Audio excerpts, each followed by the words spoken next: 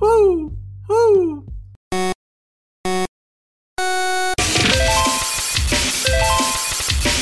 bet your asteroid.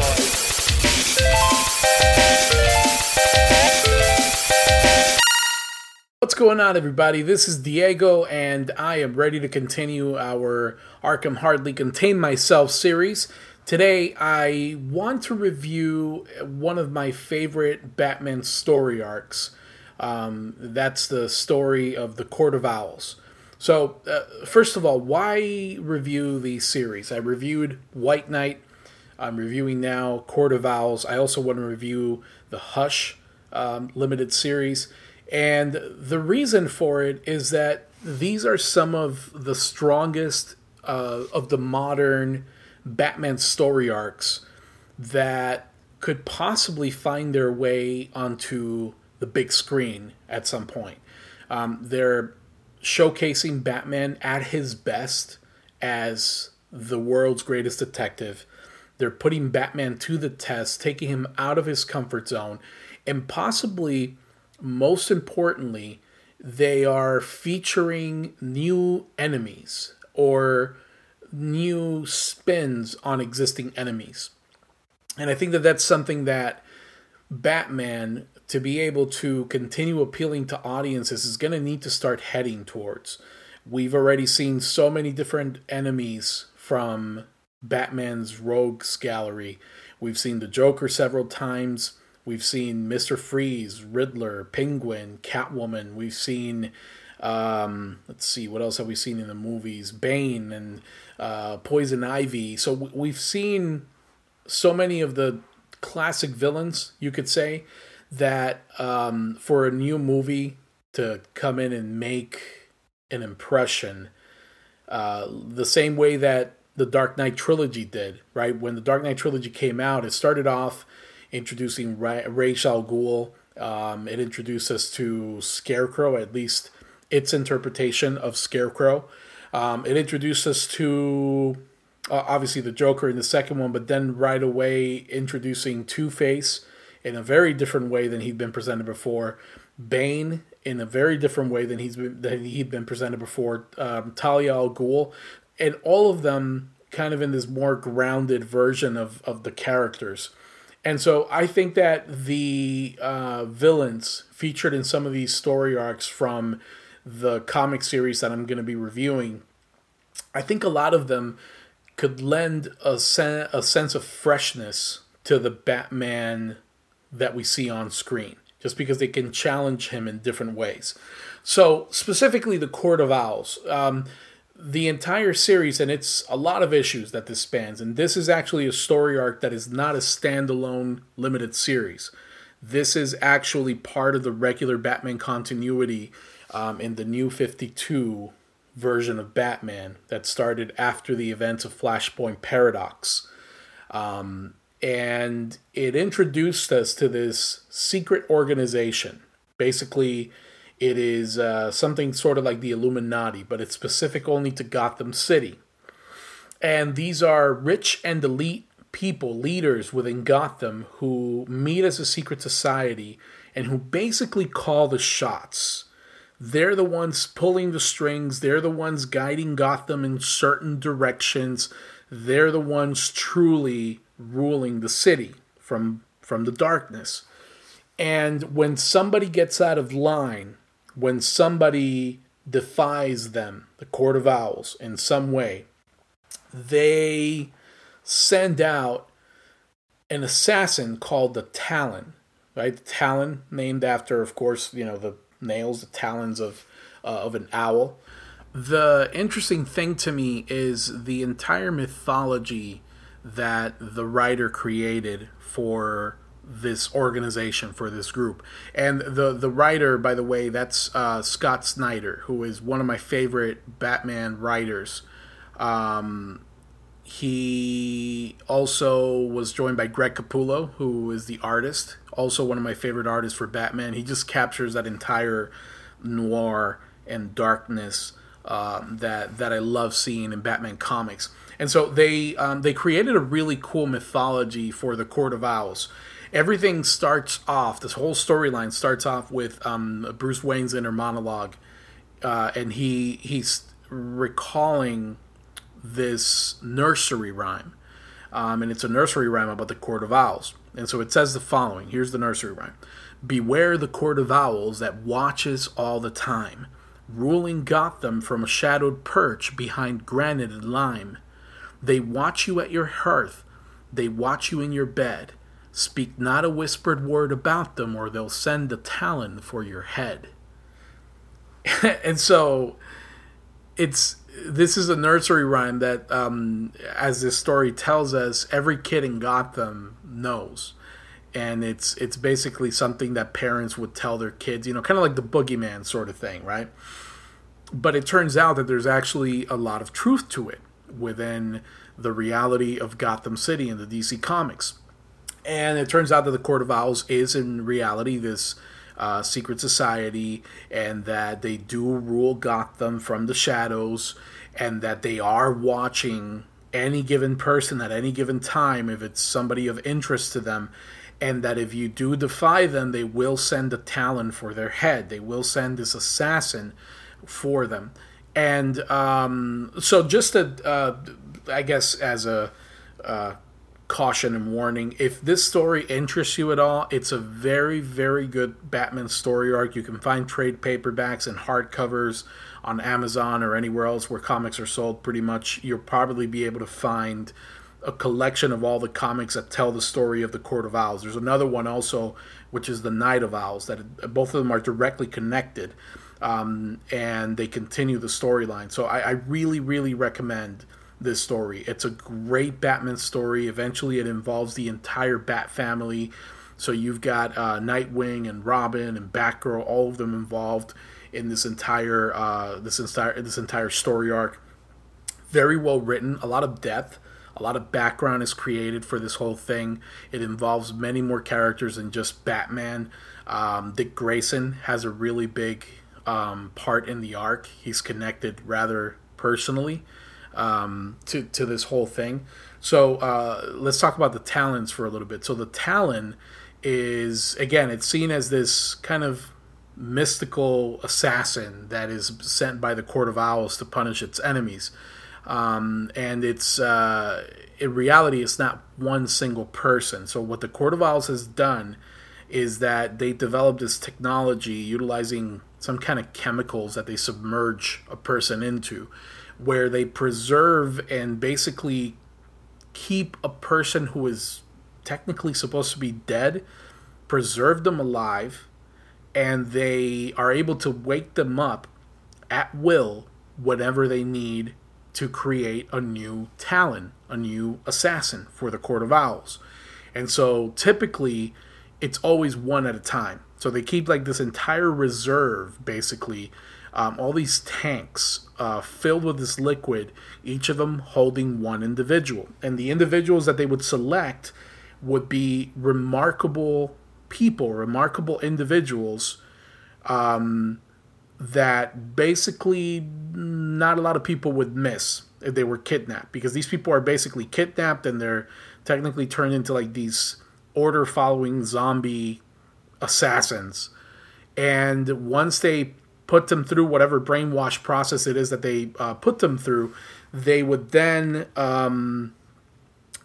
submerge them and basically leave them kind of stashed for whenever they needed them. So if one of the Talons did get killed, although they were highly skilled, they still could get killed. If one of the Talons got killed, they would simply replace him with a new one. They would wake up another one of these remarkable fighters, and a new Talon would be born. But it was always one at a time. And so the whole story arc is basically Batman discovering that this was not at all just a nursery rhyme, that this was not at all just a folk's tale, that there actually is a Court of Owls. And what I really love about this is that Batman, I mean, by this point in Batman's career, he really feels like he knows Gotham City. You know, in the comics, I love how much detail they put into all the setup that Bruce Wayne has in Gotham City. So it's not just the Batcave underneath Wayne Manor, he actually has tons of interconnected tunnel systems throughout the subterranean areas of Gotham City so that he can mobilize through Gotham City very quickly. You always wonder, right, how does Batman get around so efficiently throughout from one point of the city to the next? Well, he has an entire system of underground tunnels. He has vehicles stashed underground in Gotham City that he can utilize at any moment and any specific spot that he's designated. He knows he can find a vehicle there, a boat, a motorcycle, a Batmobile.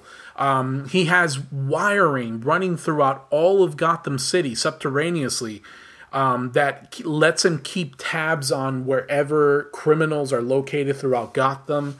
So he has this entire infrastructure underneath Gotham City, and he uses Wayne Enterprises a great deal to create all this, to create this entire network of communication and of transportation for himself. He uses Wayne because Wayne Enterprises, because whenever Wayne Enterprises works on a new project, let's say they're building a bridge, or they're rebuilding some sewers, or they're building a new building, somewhere in the city.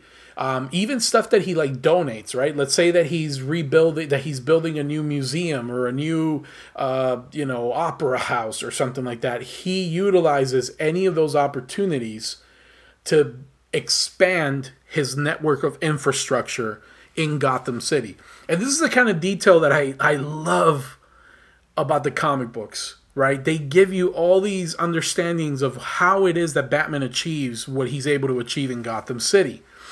And so he thinks he knows Gotham, not just the infrastructure, but and not just the criminal mindset in Gotham, which, after so many years of fighting crime, he would, of course, start understanding how the minds of Gotham-specific criminals operate. He spends a lot of time in Arkham Asylum. He knows all the staff members, correctional officers, all the psychiatrists, the people who run Arkham Asylum, who run Blackgate. He understands the Gotham Police Department. He's very much in tune with the politicians in Gotham. So he feels like Gotham is his city and that nobody understands it better than him, and that he, as Batman and Bruce Wayne, is really running Gotham City. So, lo and behold, his mind is blown, his world is rocked when he realizes, wait a minute, what? There's a secret society that's been operating in Gotham City that pulls the strings in Gotham City, and I didn't know about these people? It's almost like a personal offense to him when he realizes that the Court of Owls could actually be a real thing.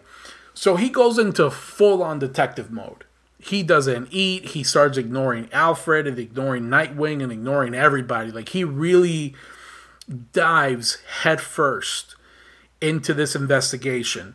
And so again, we get to see him at his best as the world's greatest detective. He's just following up on clues. He's going out in disguise. He's trying to gather information. He's investigating, running chemicals. All sorts of things, trying to get to the bottom of who these people are, who are the Court of Owls. And unbeknownst to him, as he is trying to get information on them, they are watching him. They've already assigned the Talon to go and hunt him down. And so at first they start kind of toying with him, right? They sabotage him as he's, out in the city investigating or whatever it is. They sabotage him and play with him, play mind games with him until he starts realizing, okay, these people are actually after me. And then eventually they straight up get him. The Talon gets him, knocks him out, and takes him to an underground facility where there's this gigantic labyrinth, kind of like the labyrinth of the Minotaur, where it's one of these things that's very difficult to get out of. They drug him somehow and they put him down there. He has to figure out a way out of there. The Talon is hunting him in the labyrinth. And then by the end of it, he ends up missing for days. He goes completely missing to the point where Alfred is legitimately worried that he got killed by a villain out there. Nightwing is worried. Batgirl, Robin, they're all starting to think the worst. And he eventually gets out. He eventually frees himself from the Court of Owls. But they basically make a bold statement to him. And they let him know, you are not running the city. We are in charge of Gotham. You don't have an iron grip on Gotham. We can take you out any moment we want to. We just choose not to. Because you help bring a certain balance to Gotham. But don't get out of line, or we're going to take you out too. So it's a huge power play that the Court of Owl does on Batman. Point is, he defies them, and then in what becomes the story arc of the Night of Owls, the Night of the Owls, the Court of Owls unleashes every single talent that they have. They basically wake up every warrior that they have, and they send them all to destroy Batman and destroy his entire Bat family. There's this crazy part in that story arc where Wayne Manor is attacked, because these people actually know who he is. They know who Batman is. And so they send him to Wayne Manor. They're attacking Wayne Manor. They get down to the Batcave. Batman is holding off for as long as he can behind this barricaded, blast door. And then he has to, he starts discovering the weakness of the Talons. He realizes that these guys, when the temperature lowers past a certain degree, they become completely, they become unable to operate, right? Their motor skills shut down. And that has to do with the whole process of how they put the Talons to sleep in those containers with that liquid. They lower the temperature to a certain degree. It's basically almost like they freeze them. And at a certain point, we get the entire Bat family individually fighting different Talons. And the cool thing is that as we're seeing the Talons, we notice that they're each different. They each have a different skill set. They come from a different place in the world. And so each member of the Bat family has kind of like a different challenge to take down these Talons. By the end of it, of course, Batman does find a way to beat them. He doesn't take out the Court of Owls because, again, he's still not sure who these people actually are. But they do defeat the Talons. One Talon actually ends up kind of reconsidering his life, basically, and he decides to kind of become a vigilante on his a vigilante of his own. And he actually spawned, I don't know if this is still going on, this comic series, but he spawned a comic series called Talon. And it was following the story of this one Talon after the events of the Night of the Owls, and how he decided to start kind of living free of the Court of Owls. So lots of other details. The like I said before, the story is beautifully written. There's so much attention to detail. We spend so much time in the psyche of Bruce Wayne and Batman, and the impact that the realization that the Court of Owls is real has on him. We get pretty deep also into the relationship between Batman and Dick Grayson and the Bat family, his son Damian Wayne. They all have to react, obviously, to the fact that Batman was missing for days. Then when they get him back, he's all obsessed with this Court of Owls. And so there's so much story to tell. Just between those two books, The Court of Owls and The Night of the Owls, you could easily create an entire trilogy of movies for that story arc. There is so much to tell in there. And this is where I go back to why I'm reviewing these series and these story arcs as part of the Arkham Hardly Contain Myself series. Because I feel like DC Comics has so much to pull from. So many great storylines to pull from. And that's not even, talking about story arcs like The Man Who Laughs or The Killing Joke or the Long Halloween or Hush, which is another one of the ones that I'm going to be reviewing. That's not even counting on stories like those. Like, those stories have been around for ages. They've been around for a very long time. I mean, I'm talking about the newer ones, things like the White Knight or like the Court of Owls.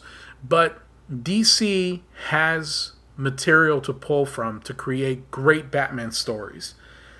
If they hadn't been in such a rush to build their own cinematic universe and their own shared universe, if they would have waited and not introduced Ben Affleck's Batman in the form of the Batman versus Superman movie and then rushed them right into Justice League, if they would have taken their time and allowed Ben Affleck to, as an actor and as a director, remember Ben Affleck was actually attached for a while to direct the Batman movie, the one that is now being directed by Matt Reeves and with Robert Pattinson as Bruce Wayne Batman. If they would have taken their time, they had a good actor in Ben Affleck and a good director. Ben Affleck has already proven himself as in both capacities. He could have easily starred in and directed a Batman movie. If they would have given him the opportunity with a great storyline, like the Court of Owls, for instance, to prove himself as Batman in the new trilogy, and then move towards interconnecting him with the rest of the DC universe, man, we would have gotten such a different outcome. Because, again, stories like these, they could make for incredible movies that get people captivated, just like The Dark Knight did. So, I hope that if you do get a chance, and if you are into comics, that you check out the Court of Owls, check out the Night of the Owls. Even if you don't follow the New 52 continuity of Batman, check out those two story arcs, which are really one, because it's definitely a story worth getting into. You wouldn't need to know too much background or too much of what else is going on in the New 52 DC Comics. And by the way, the New 52, I don't think that's a thing anymore. I think they moved past that already. There's been other events in DC Comics. I kind of dropped off after a few years of the New 52. Things started going kind of in a weird direction, like DC usually does. But up until this point, these story arcs that I'm pointing out, man, they were solid. I really, really highly recommend them. Night of Owls, everybody. I hope that if you do read it, you enjoy it. And I really, really hope to see this in a good video game like the Arkham video game series, or maybe in a series of well-created movies at some point down the road. Definitely a story worth telling. Thank you guys for listening. I will catch you guys in the next episode.